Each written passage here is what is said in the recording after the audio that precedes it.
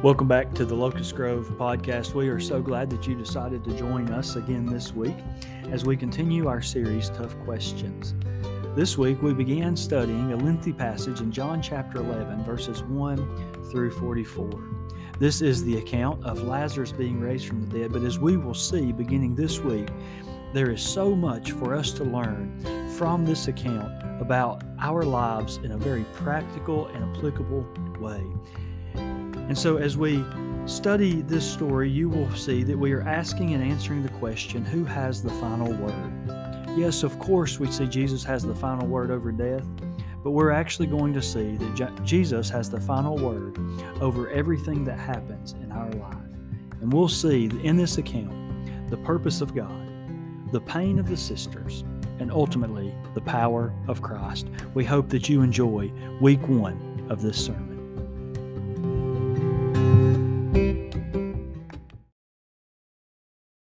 It's not news to anyone in this room, I don't believe, that we are going to face hardships in life. Right? We are all familiar with difficulties, with going through the storms of life, dealing with difficult seasons and circumstances. Right? I mean, all of us know what it's like to sort of be on the proverbial mountaintop and then suffer through the valleys of life. And there's this thing about hardships, right? Hardships are not prejudiced. It doesn't matter if you're rich or poor. It doesn't matter what your political positions are. It doesn't matter what your skin color is. It doesn't matter what your education level is. We all face hardships, right? Now, different people face different types of hardships, but we all know what struggle looks like, right? It's been said a number of times. I've heard it a number of times. I'm sure that you have too.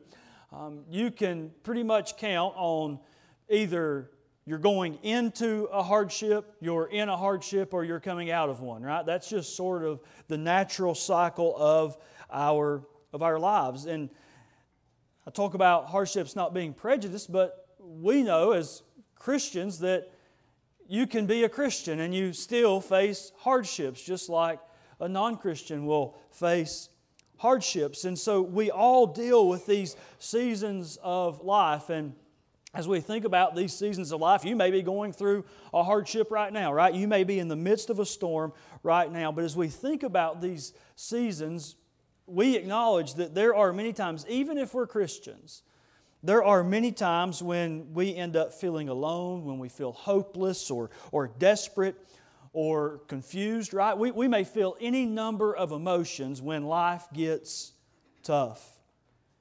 And so sometimes even as Christians, we wonder, who can we turn to in the midst of these storms? Where can we go? Who is able to fix the problems that I'm facing? Now, 95% of you know where I'm going with this, right? But there's more than just the temporary afflictions that we face, right? There's more than just these mountain peaks and these low valleys that we deal with in this life. There is still yet another dark cloud that hangs over every one of us.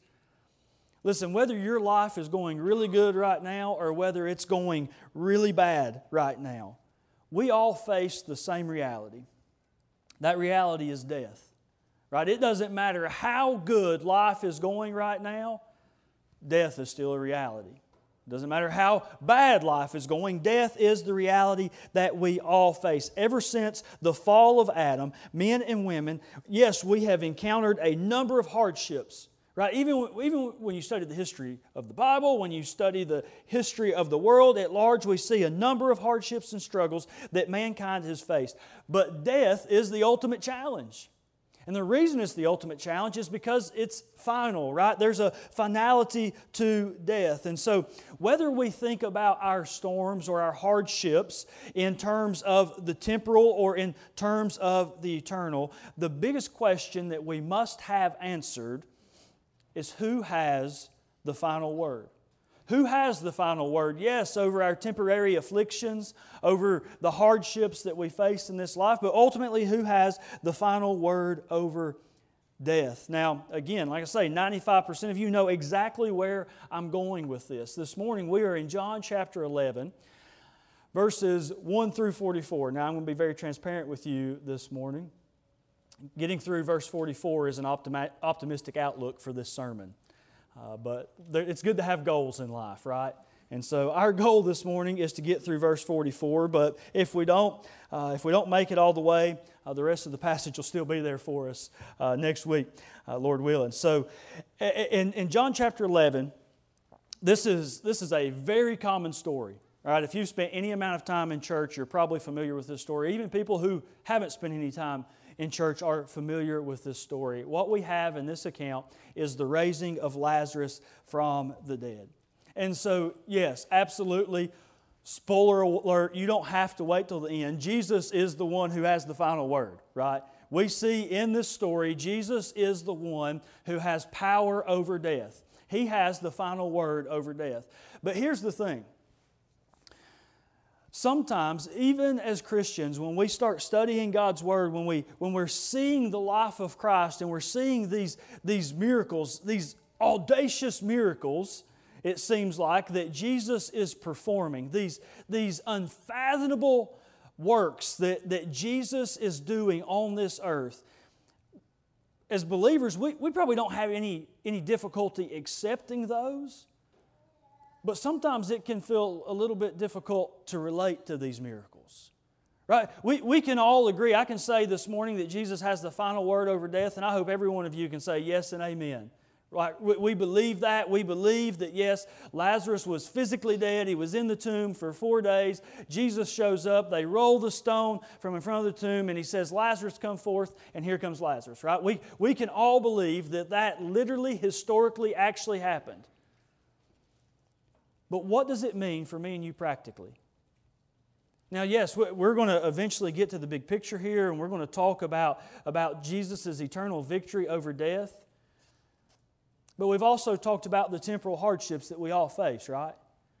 And so what do these grand miracles have to say to you and I on a day-to-day basis when we're going through the valleys and when we're ascending to the mountaintops of life? And I think that the Bible here in John chapter 11 presents us with this very clear and relatable story. Now, I've already sort of told you what happens here as a brief overview, but just to make sure we've got this situated in the immediate context, thinking back to last week as we wrapped up John chapter 10, what we saw at the end of John chapter 10 is Jesus makes the most clear claim of Messiahship that He's made in the whole Gospel of John.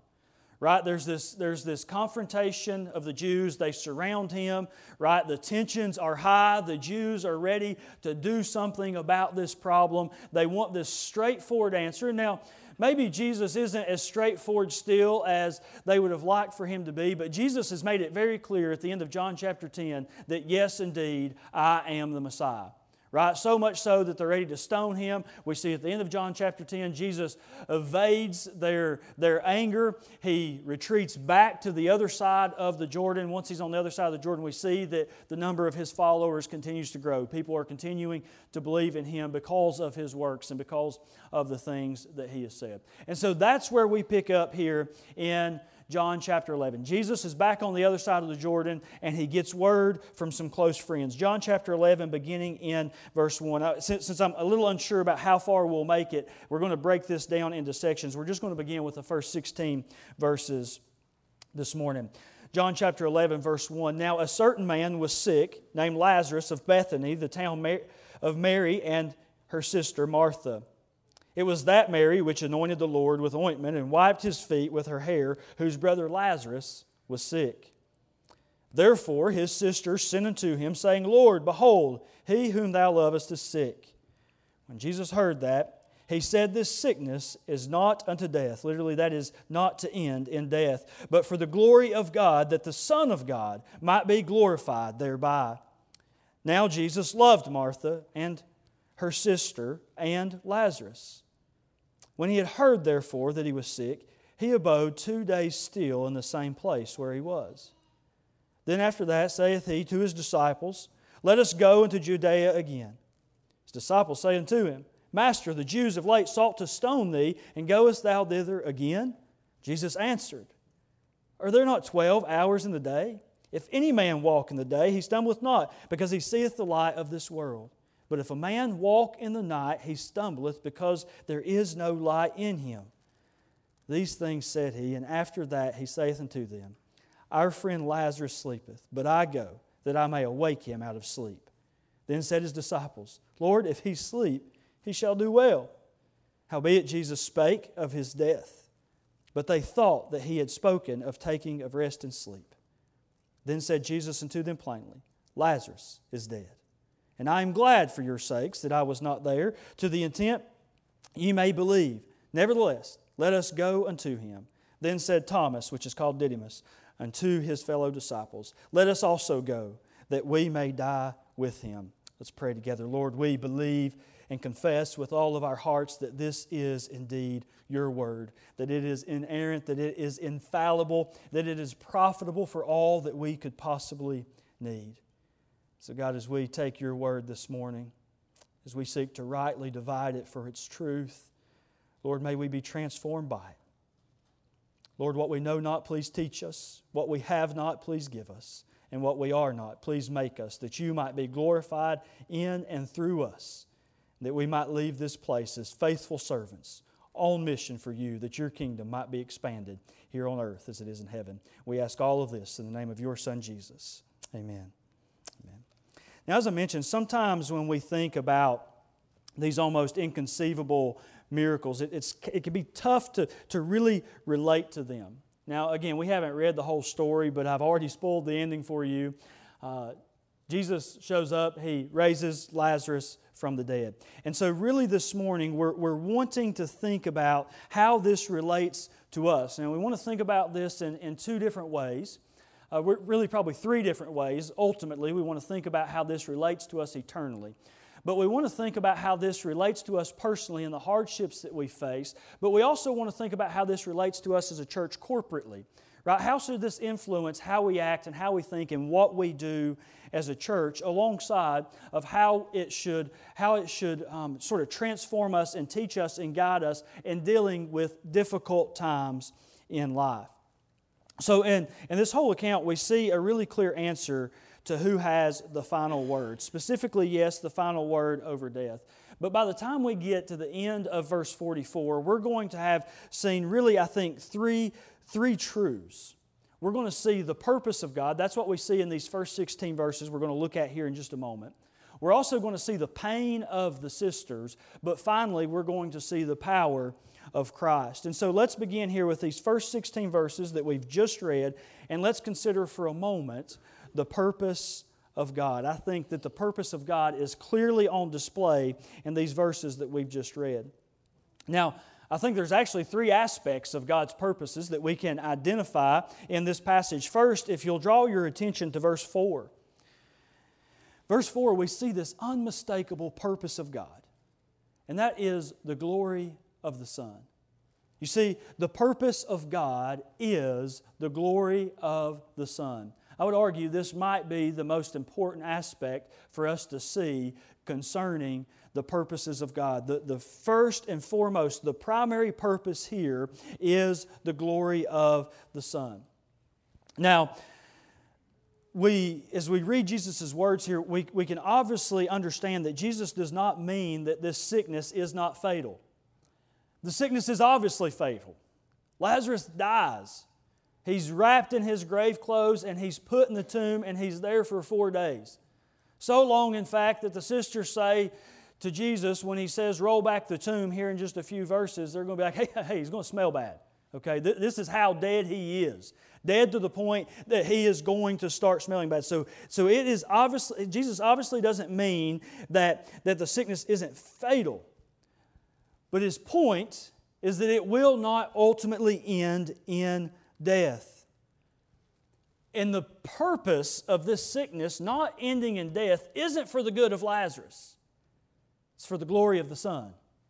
That's why Jesus is going to raise Lazarus from the dead. It's for the glory of the Son. We have to make sure that we're understanding this here.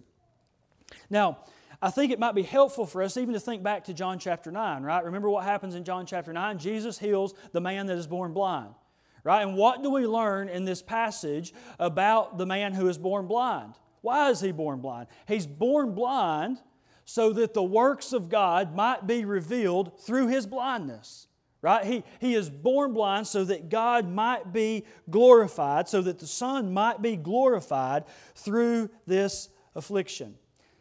Now, here's where it becomes really important for us to make sure we have a proper understanding of glory. Right? Sometimes this is one of those words that just sort of becomes Christianese, right? It's a church word. Right? We'll talk about glory all the time, right? Every time we gather, we can talk about, we want God's glory, right? We want God to be glorified. We want Jesus to be glorified. But what does that really mean? Right? If I just said to you this morning, what is God's glory? What does it mean for God to be glorified? Right? If I just stopped and I said the purpose of God is the glory of the Son, how would you define glory? Now, there's a couple different ways we use the term glory in English, and actually they're very similar to the same way they're used in Greek. Yes, to glorify God the glory of God is to the result of the praise of God. Okay, so sometimes when we talk about the glory of God, we're talking about God getting the praise that He deserves, right? About Jesus getting the praise that is rightfully His. And so yes, that is a definition of glory, but it's not the definition being used here. So let's make sure we're careful to understand this. The death of Lazarus is going to prove to be to God's glory. We're going to see that clearly, but not in order that God may be glorified as in praised. Now, it's helpful here to understand some of John's usage. Now, when John is using the term glory here, he's talking about the revelation of God. So now see, we have two different aspects of God's glory. We have the praise of God, and we have the revelation of God.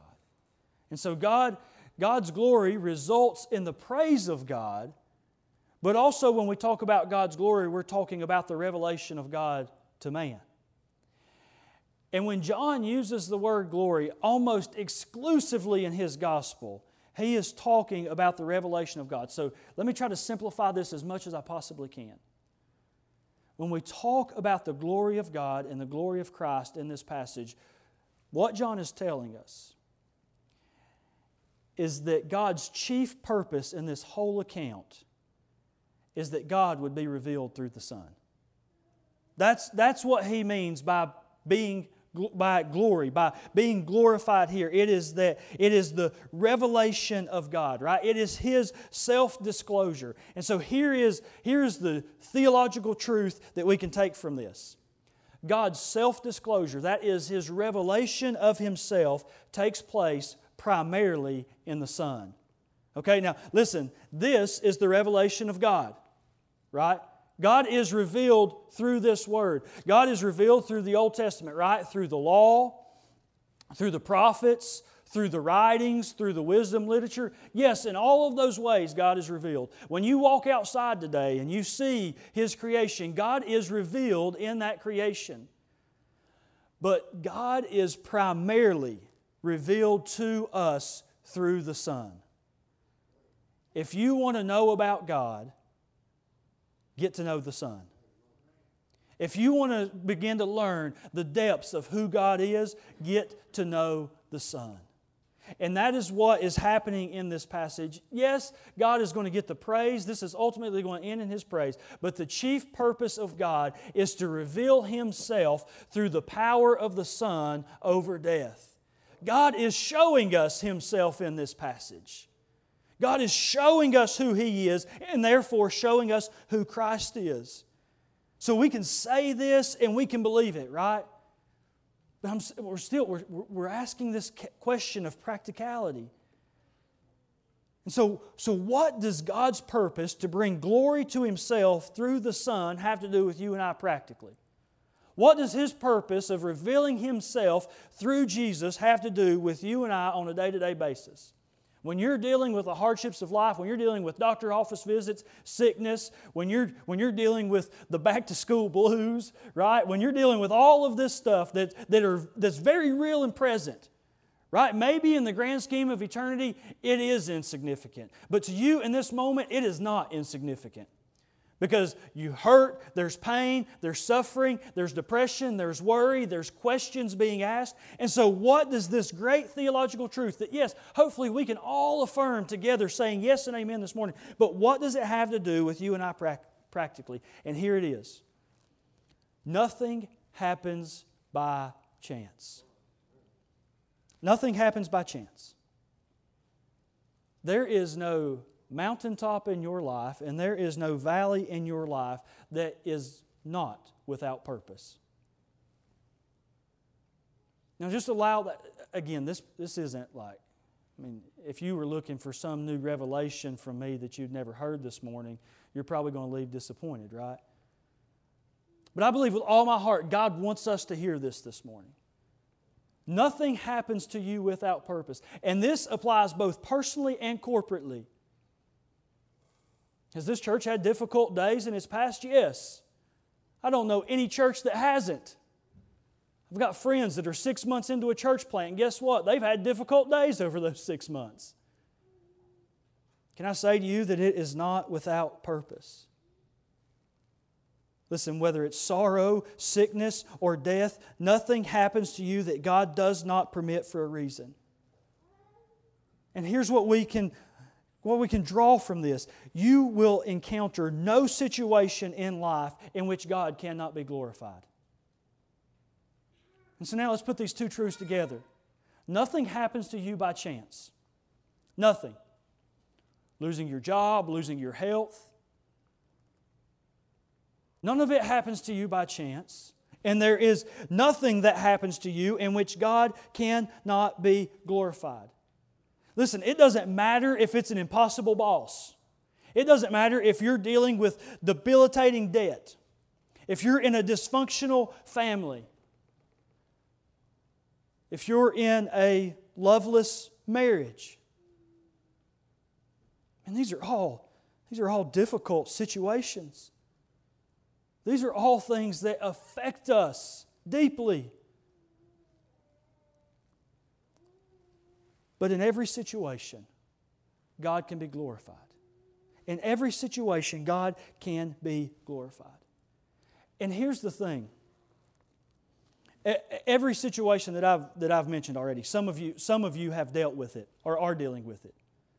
You know what it means to have a terrible boss or employees or co-workers or whatever the case may be.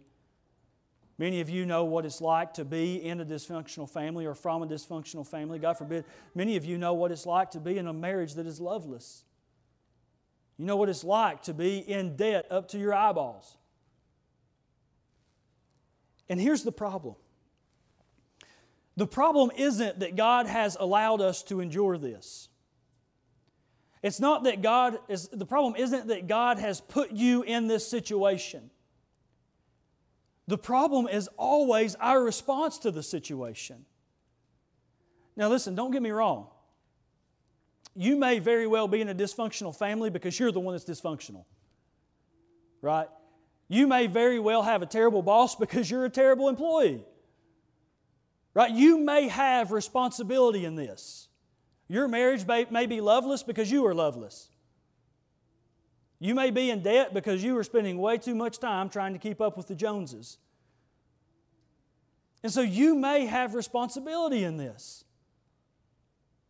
But it doesn't mean that it's not occurring under the sovereignty of God. That doesn't mean that it's not happening because God has allowed it to happen. He is allowing it to happen, and if He's allowing it to happen, that means that He can be glorified in it. And so here's the problem. It's always our response to the situation. It's not God's fault for letting us into the situation. It's not God's fault for letting the storm blow into our lives. I mean, here's the thing. Every storm you and I face is the result of sin. Now hear me clearly. It may not always be your sin, but it's someone else's sin, right? And we can be negatively affected by someone else's sin. Now, a lot of times it probably is our sin.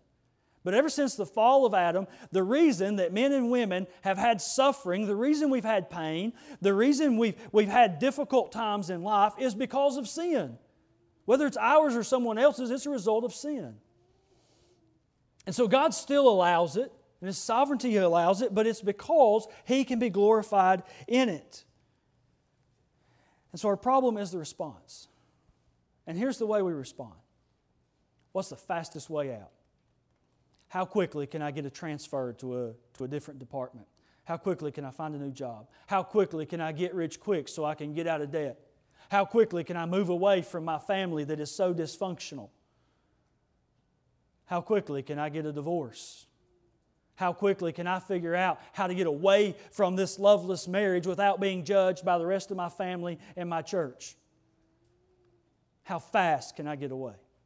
The storm comes, how fast can I get out of it? I'm using some specific examples, but listen, I don't have to use your example for you to know what storm you're going through and for you to understand the fault in the way we respond to storms. So sometimes it's, what's the fastest way out? But then other times we ask the question, how can I fix this? Right? Maybe we acknowledge our responsibility in being in debilitating debt. Maybe we acknowledge our responsibility in a family or in a marriage or whatever the case may be. And so then we just say, how do I fix this? What do I need to do? And for the Christian, a lot of times it's like, well, I need to go to church more. I'm going to have to start reading my Bible instead of twice a day, 4 times a day, right? Instead of 20 minutes in prayer, 25 minutes in prayer. These are the things I need to do to fix this. Church, it's still the wrong response. And I'm not saying don't read your Bible more. I'm not saying don't pray more. I'm not saying don't come to church more. But I'm saying you've got to understand why you're doing it. I'm saying that there's got to be some sort of heart change, some sort of change in your intent behind doing these things. You see, we ask all of these questions about how we can get out of the storms in life, and all the while, the only question we should really be asking is, how can God be glorified in this situation? Regardless of what it is. Regardless of how difficult the season is. Regardless of how bad yesterday was. How can God be glorified in this? And I think this is really the definition of Christian maturity. Can I just attempt a simple definition, explanation, maybe even of Christian maturity? Christian maturity is learning to look at a situation and knowing that whatever you face it so that God can be glorified through you. That is the mark of Christian maturity. When I look at the good times in life, when I look at the bad times in life, the hardships of life, I know that God can be glorified in this situation. Now, I already know what Satan will try to convince you of. He might already be doing it and doing it successfully. Maybe you're already asking the question, doesn't this just make me some kind of pawn in God's cosmic chess game? Right? I mean, it seems like a fair question. If I'm having to endure these hardships so that God will be glorified, doesn't that just make me some kind of pawn that God doesn't really care about and that He's just using for His own good? But that's what Satan wants to convince us of. But it's actually not the case at all. As a matter of fact, I believe that this passage shows us that the glory of God and the love of God are not at odds. Now, if you're asking that question, does this not just make me a pawn in God's cosmic chess game? Really what you're asking is, okay, God is sovereign and has control over all things, but does God really love me? That's what that question boils down to. And Satan is really okay if you accept the sovereignty of God, as long as you doubt the love of God. And he's actually okay if you acknowledge the love of God, but reject the sovereignty of God. If he can get you to think that these attributes of God are at odds with one another, then he's going to leave you pretty confused about who God is and about what your relationship with God should look like. And so the glory of God and the love of God are not at odds in this passage. I want you to notice we're moving on now to verse 5. Jesus stays. Right? He hears the one he loves. Right? They don't even send name that it's Lazarus. Mary and Martha want you to know that the one you love, and he's already going to know it's Lazarus, is really sick. And he hears that Lazarus is really sick. And what does he do? Kicks back for 2 days. He stays for 2 days. But notice why he stays. Yes, we've already seen the glory of God. But he also stays for the love of this family. We see this play out in verse 5. So we know that one of the purposes of God is the glory of the Son, but the second purpose of God is also for the good of those who the Son loves. And so now we see, even these difficult situations, yes, they're for the glory of God, but they're also for the good of those who the Son loves. This is for the good of the disciples. It's for the good of Martha and Mary. It's for ultimately the good of Lazarus. It's for the good of those who have just believed in Him on the other side of the Jordan. This is for the good of those who Jesus loves. And so His glory and His love, His power and His love are not at odds. They're not enemies.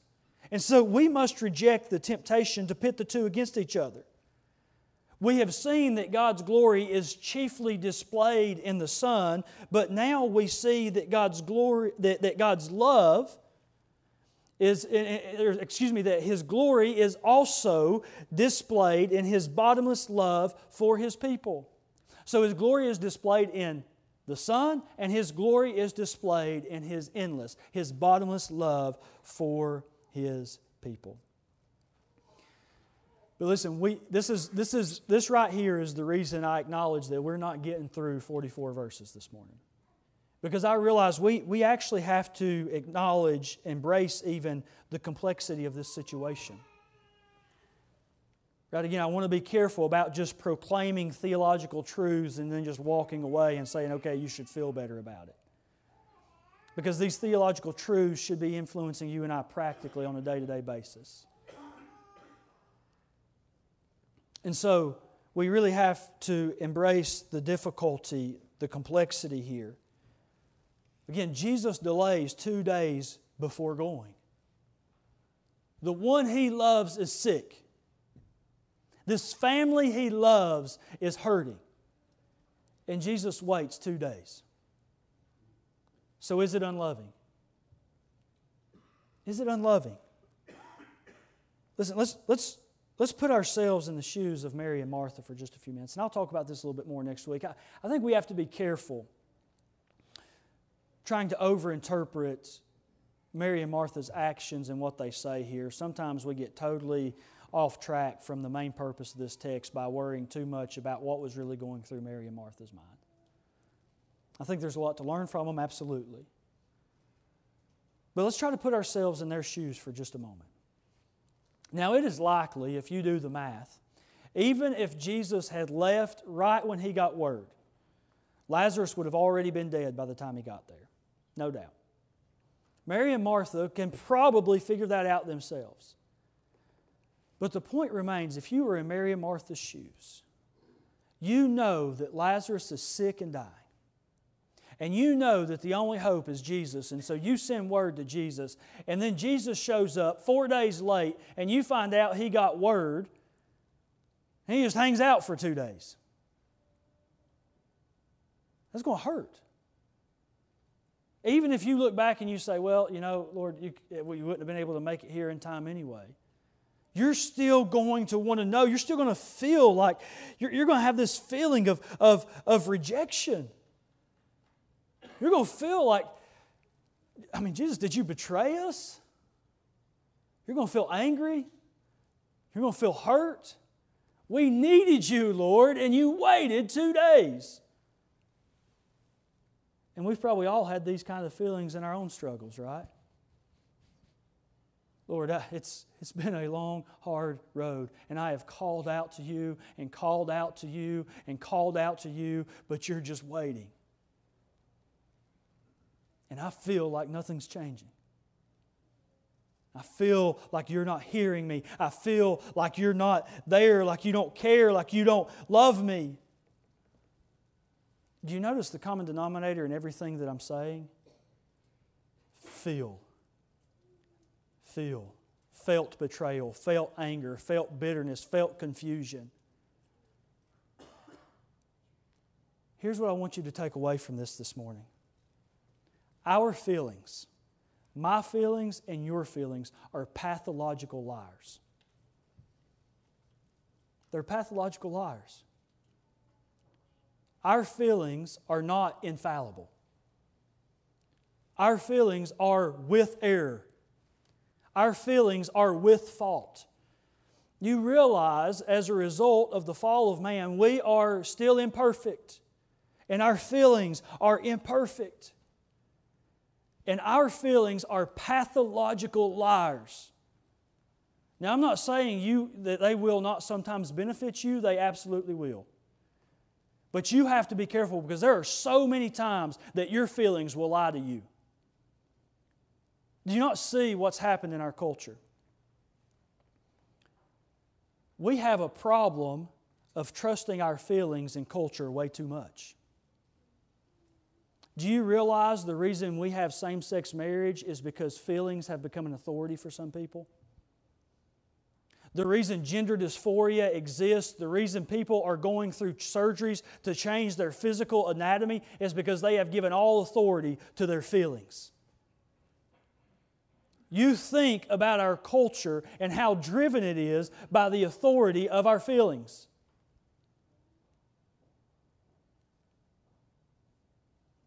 When election time rolls around, guess what politicians on all sides of the aisle are going to do? Appeal to your feelings and try to convince you that your feelings are the authority. This is an ethical issue in our culture. This is an ethical issue in our society. If you spend any time studying ethics at all, you will begin to understand the devastating effect that our feelings have had on us and on our culture as a whole. Your feelings are pathological liars. Your feelings will tell you that something feels good that is sinful and an affront to God. We cannot trust our feelings. Your feelings say, Jesus doesn't love me. Your feelings say, see, He won't come. Your feelings say, He's not going to act when I need Him to act. Don't trust your feelings. And here is the root of the problem. It's really not that complicated, but for some reason we just can't see it. We have allowed our feelings to begin to shape truth rather than the truth shape our feelings. I promise you, if you stop spending serious time in this word right here, your feelings are going to begin to influence what you believe about this word instead of this word influencing your feelings. If you want your feelings to become more trustworthy, get closer to Jesus. If you want to be able to trust your feelings more, spend more time with Him in His Word. We have to let the truth shape our emotions, not our emotions shape the truth. It is a problem in society, and maybe you think I'm preaching to the choir this morning, and maybe I have so far, but I promise, just wait, I'm coming for you too. Because it's a problem that's made its way into the church. Do you know where liberal theology comes from in church? The authority of feelings. Do you know where legalism comes from in church? The authority of feelings. You're kidding yourself if you don't think that the Jews felt like what they were doing was right. They were sincere in their desire to kill Jesus because it felt like the right thing to do.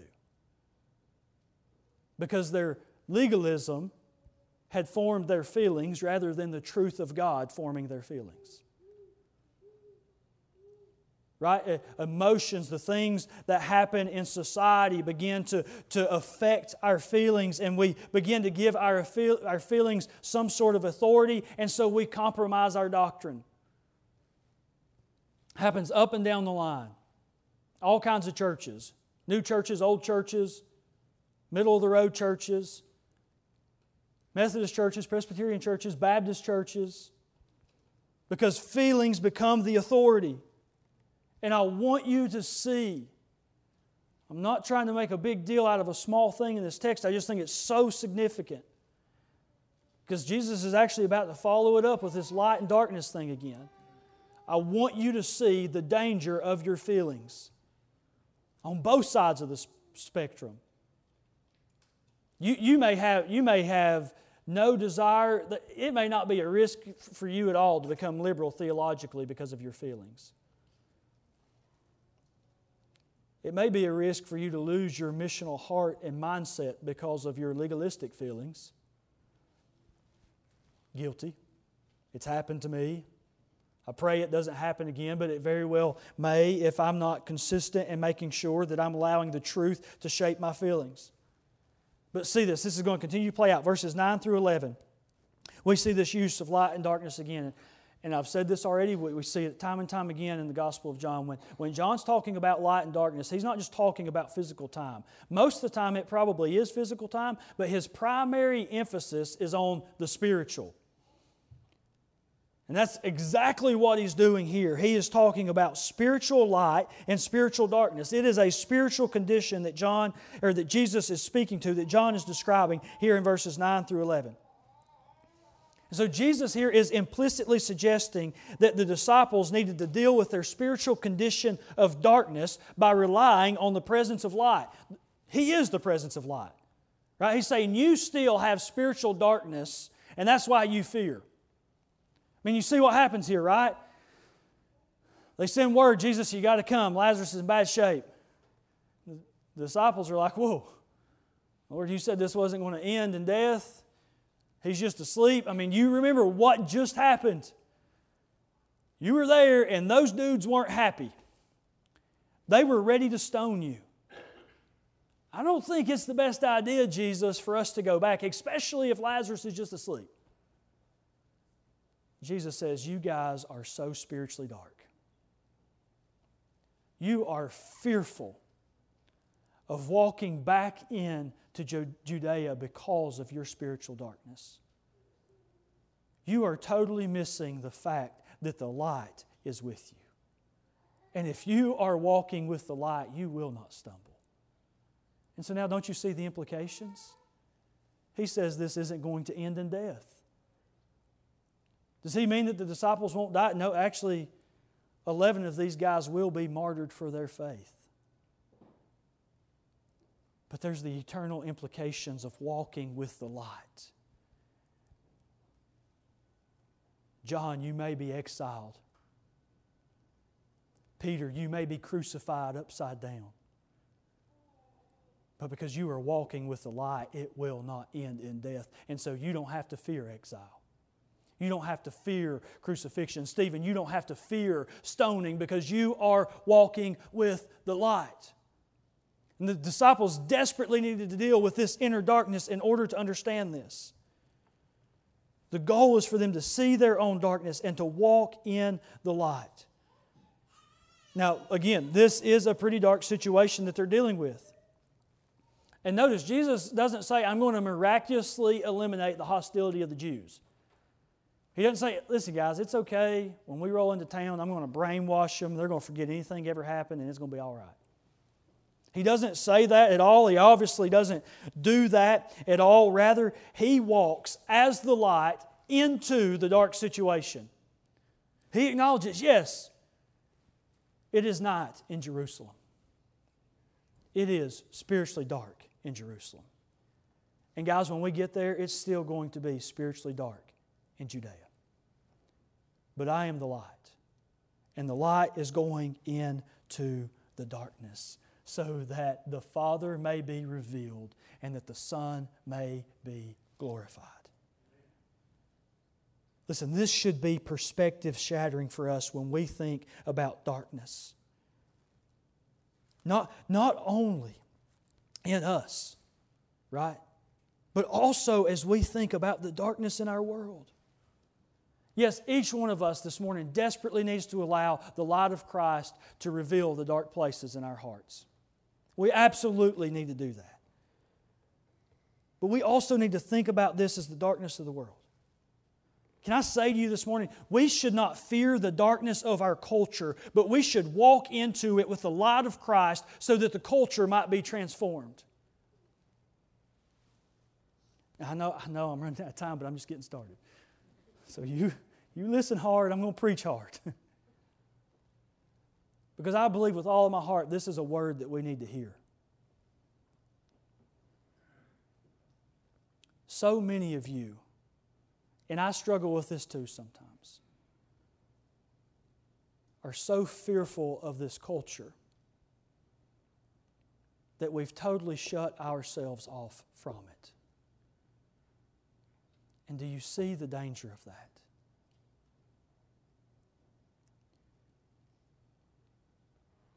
Listen, Christian, if you are in Christ, then the light is in you and you are with the light. And you know what Jesus says? He says we're going to walk into dark places. We're going to take the gospel. We're going to take the good news into dark places. I'm not telling you the culture is good. I'm telling you it's awful. But you know what Paul meant when he said, I become all things to all people? It didn't mean that he became a prostitute to prostitutes. It didn't mean that he started stealing so he could become a thief to thieves. No, what it means is he said, I'm going to understand your culture. I'm going to understand what's going on. I'm going to understand your pagan worship room so that way when I walk through one of your pagan temples, I'll understand what's going on. I'll understand what I'm looking at and I'll be able to say, I perceive that you have a God that has no name. Let me tell you about a God with a name. When Paul says, I become all things to all people, Paul says, I'm making a commitment to take the light of the gospel into a dark culture. I'm not going to be scared of the culture. And here's the thing, I don't even know really how to explain this to some of you, because in some ways it's even hard for me to explain. But there are some of you right now sitting in these pews that think the youngest generation, the generation that we need to be most concerned about reaching, are the millennials. You missed them. The millennials are grown and have kids, and those kids are called Gen Z. And I will promise you, because I even struggle with this, and some of these folks that are teachers can tell you, some of you could have a conversation with someone from Gen Z, and we've got some Gen Z kids in this room, and I would encourage those kids to even do this and just see what kind of expressions you can get. You could have a conversation with them, and I promise both of you would be speaking English, but you'd have no idea what they're talking about. Because of how much words have changed. Right? And it's not even just language. It's the space that they live in. Right? Most of you probably know what Facebook is, but when someone starts talking about Twitter or a TikTok, you got no clue. And listen, I'm not telling you, go home and get yourself a TikTok. Right? I don't need to see some of y'all on TikTok, okay? But here's my point. When you start thinking about how little you actually know about the culture that we're called to take the gospel into, you'll start realizing how unprepared we are as a church to actually take the gospel into that culture. I'm not talking about compromising what we believe. I'm not talking about compromising our theology. Paul never compromised his theology, but he became all things to all people. He understood Roman worship.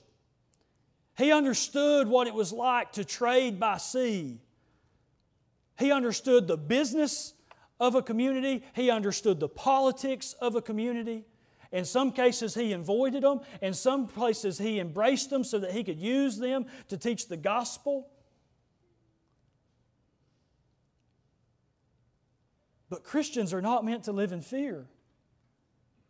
And we spend too much time fearing that the culture is going to creep in and it's going to be like contagious and it's going to get us. Right? It's going to be like the red tide. It's going to sweep in, it's going to kill all the fish, and we're not going to have anything left. Listen, if you don't have the light, that will happen. You will become deceived and you will give way to liberal theology. But if you have the light, if you are about the business of God's Word, if you're about making much of Jesus, if you understand what it means to love God and love people, if you understand what it means to make disciples, if you understand what it means to go into the harvest, then you're going to be willing to understand something about the field you're meant to work in. And I just want to challenge you this morning, how much do you actually know about the field? Because guys, I've got news for you. The field is changing quickly. The field that you grew up in doesn't exist in Weaverville anymore. The field that you grew up in doesn't exist in Mars Hill anymore. It's an altogether different field. It's an altogether different crop. But here's the good news, Christian. Christ is still on the throne, and Christ is still the light in the darkness. And so I'm not telling you that you're going to have to go get a TikTok in order to do evangelism.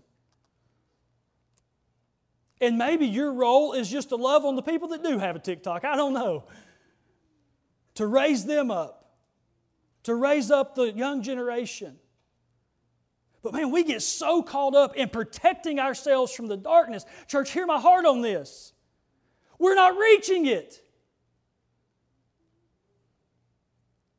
Our pews aren't empty because the world is any more dark than it was 1,000 years ago. Our pews are empty because we have stopped being willing to take the light into the darkness. And we've said the only way you're coming into our church is if you bring the light with you. And we're not coming to you because we're afraid of catching it. We're talking about a heart transformation, church. We're talking about really understanding what it means for God to be glorified. We're talking about really understanding what it means for Christ to be revealed. I've got to sort of land this plane here.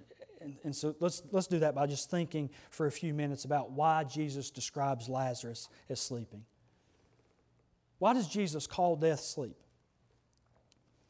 What He's doing is He's showing the disciples a distinctly different perspective on death. And this is why we should have a distinctly different perspective on the culture. They fear death. These disciples fear death. That's the reason Thomas is like, all right, guys, let's just go and die with Him. Just get it over with. Tired of fearing it. Tired of being scared. They see death as the ultimate winner. It's why they don't want to go to Judea. But Jesus sees death much differently. And let's be honest.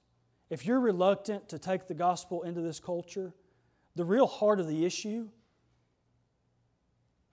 is you fear darkness wins. You don't have the confidence in the light you ought to have in the light.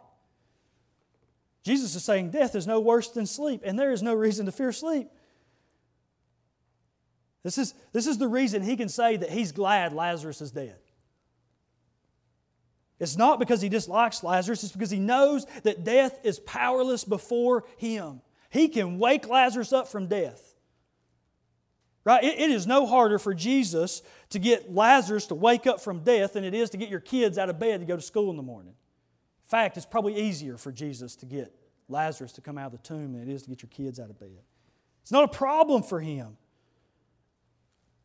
And I really do love Thomas's response. I laughed out loud almost every time I read this passage this past week. I mean, he's like Eeyore in Winnie the Pooh. I can almost hear him. All right, guys, let's just go. Oh, Jesus is hard-headed. He's going. We might as well just go. Let's get it over with. We're just going to go die with Him. You know, Thomas has earned the nickname Doubting Thomas, not only for this account, but also because he doubts Jesus' resurrection. But if we're honest, that nickname is probably a little bit unfair. It should be more like Logical Thomas, right? I mean, he really is. He's logical. They just tried to stone Jesus, so the logical thought is, hey, Jesus, if we go back, you're going to get stoned again. He'd never seen anybody raise themselves from the dead, so the logical thought was that Jesus wasn't raised from the dead. I mean, it's not illogical to think that they might die if they go with Jesus up to Judea. Again, later on, Jesus will indeed die. And all 11 of these disciples are going to die because of their faith in Him. And so Thomas isn't crazy. He's logical. Here's the problem. The problem is that our logic can't account for the power and the plan of God. Human reasoning falls well short of the divine. And maybe one of the reasons you're hesitant to engage the culture as an individual or be a part of our church corporately engaging this culture with the gospel is because your logic can't account for the power of God. Without a doubt, because I struggle with this too. As I've been talking about engaging the culture, some of you have doubted if it's even possible this morning. You are logical. I am a logical person most of the time. Autumn's not here, so I can say that without punishment. My logic and your logic cannot account for the power of God. Cannot account for the power of God. Like Thomas, we are tempted to believe only what we can figure out, only what we can rationalize. And so I wonder how often our logic keeps us from seeing God do something miraculous. Man, we talk about wanting to see revival. We talk about wanting to see people come to Jesus. We talk about wanting to see our baptistry full week after week after week. And yet we live in fear. We live in a prison of our own logic, limiting what we think God can do. I wonder how often our critical thinking blinds us to the glory of God. How often are we critical at the cost of worship?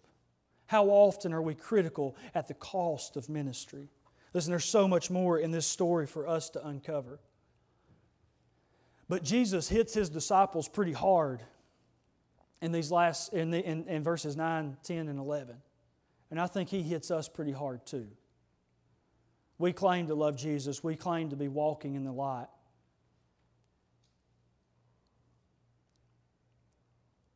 But are we showing it? Right? We say this all the time about all sorts of different things. In coaching, I would say this all the time to assistant coaches about players. Players could tell you that they understood the game plan. They could tell you that they understood the play. They could even walk you through the play, and I would always say, watch what they do, not what they say.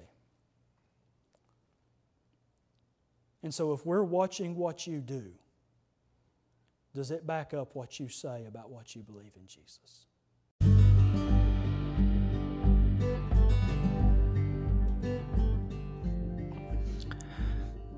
Thank you for listening to the Locust Grove podcast. We want to remind you to like and subscribe to the podcast so that you will be notified anytime we post a new episode.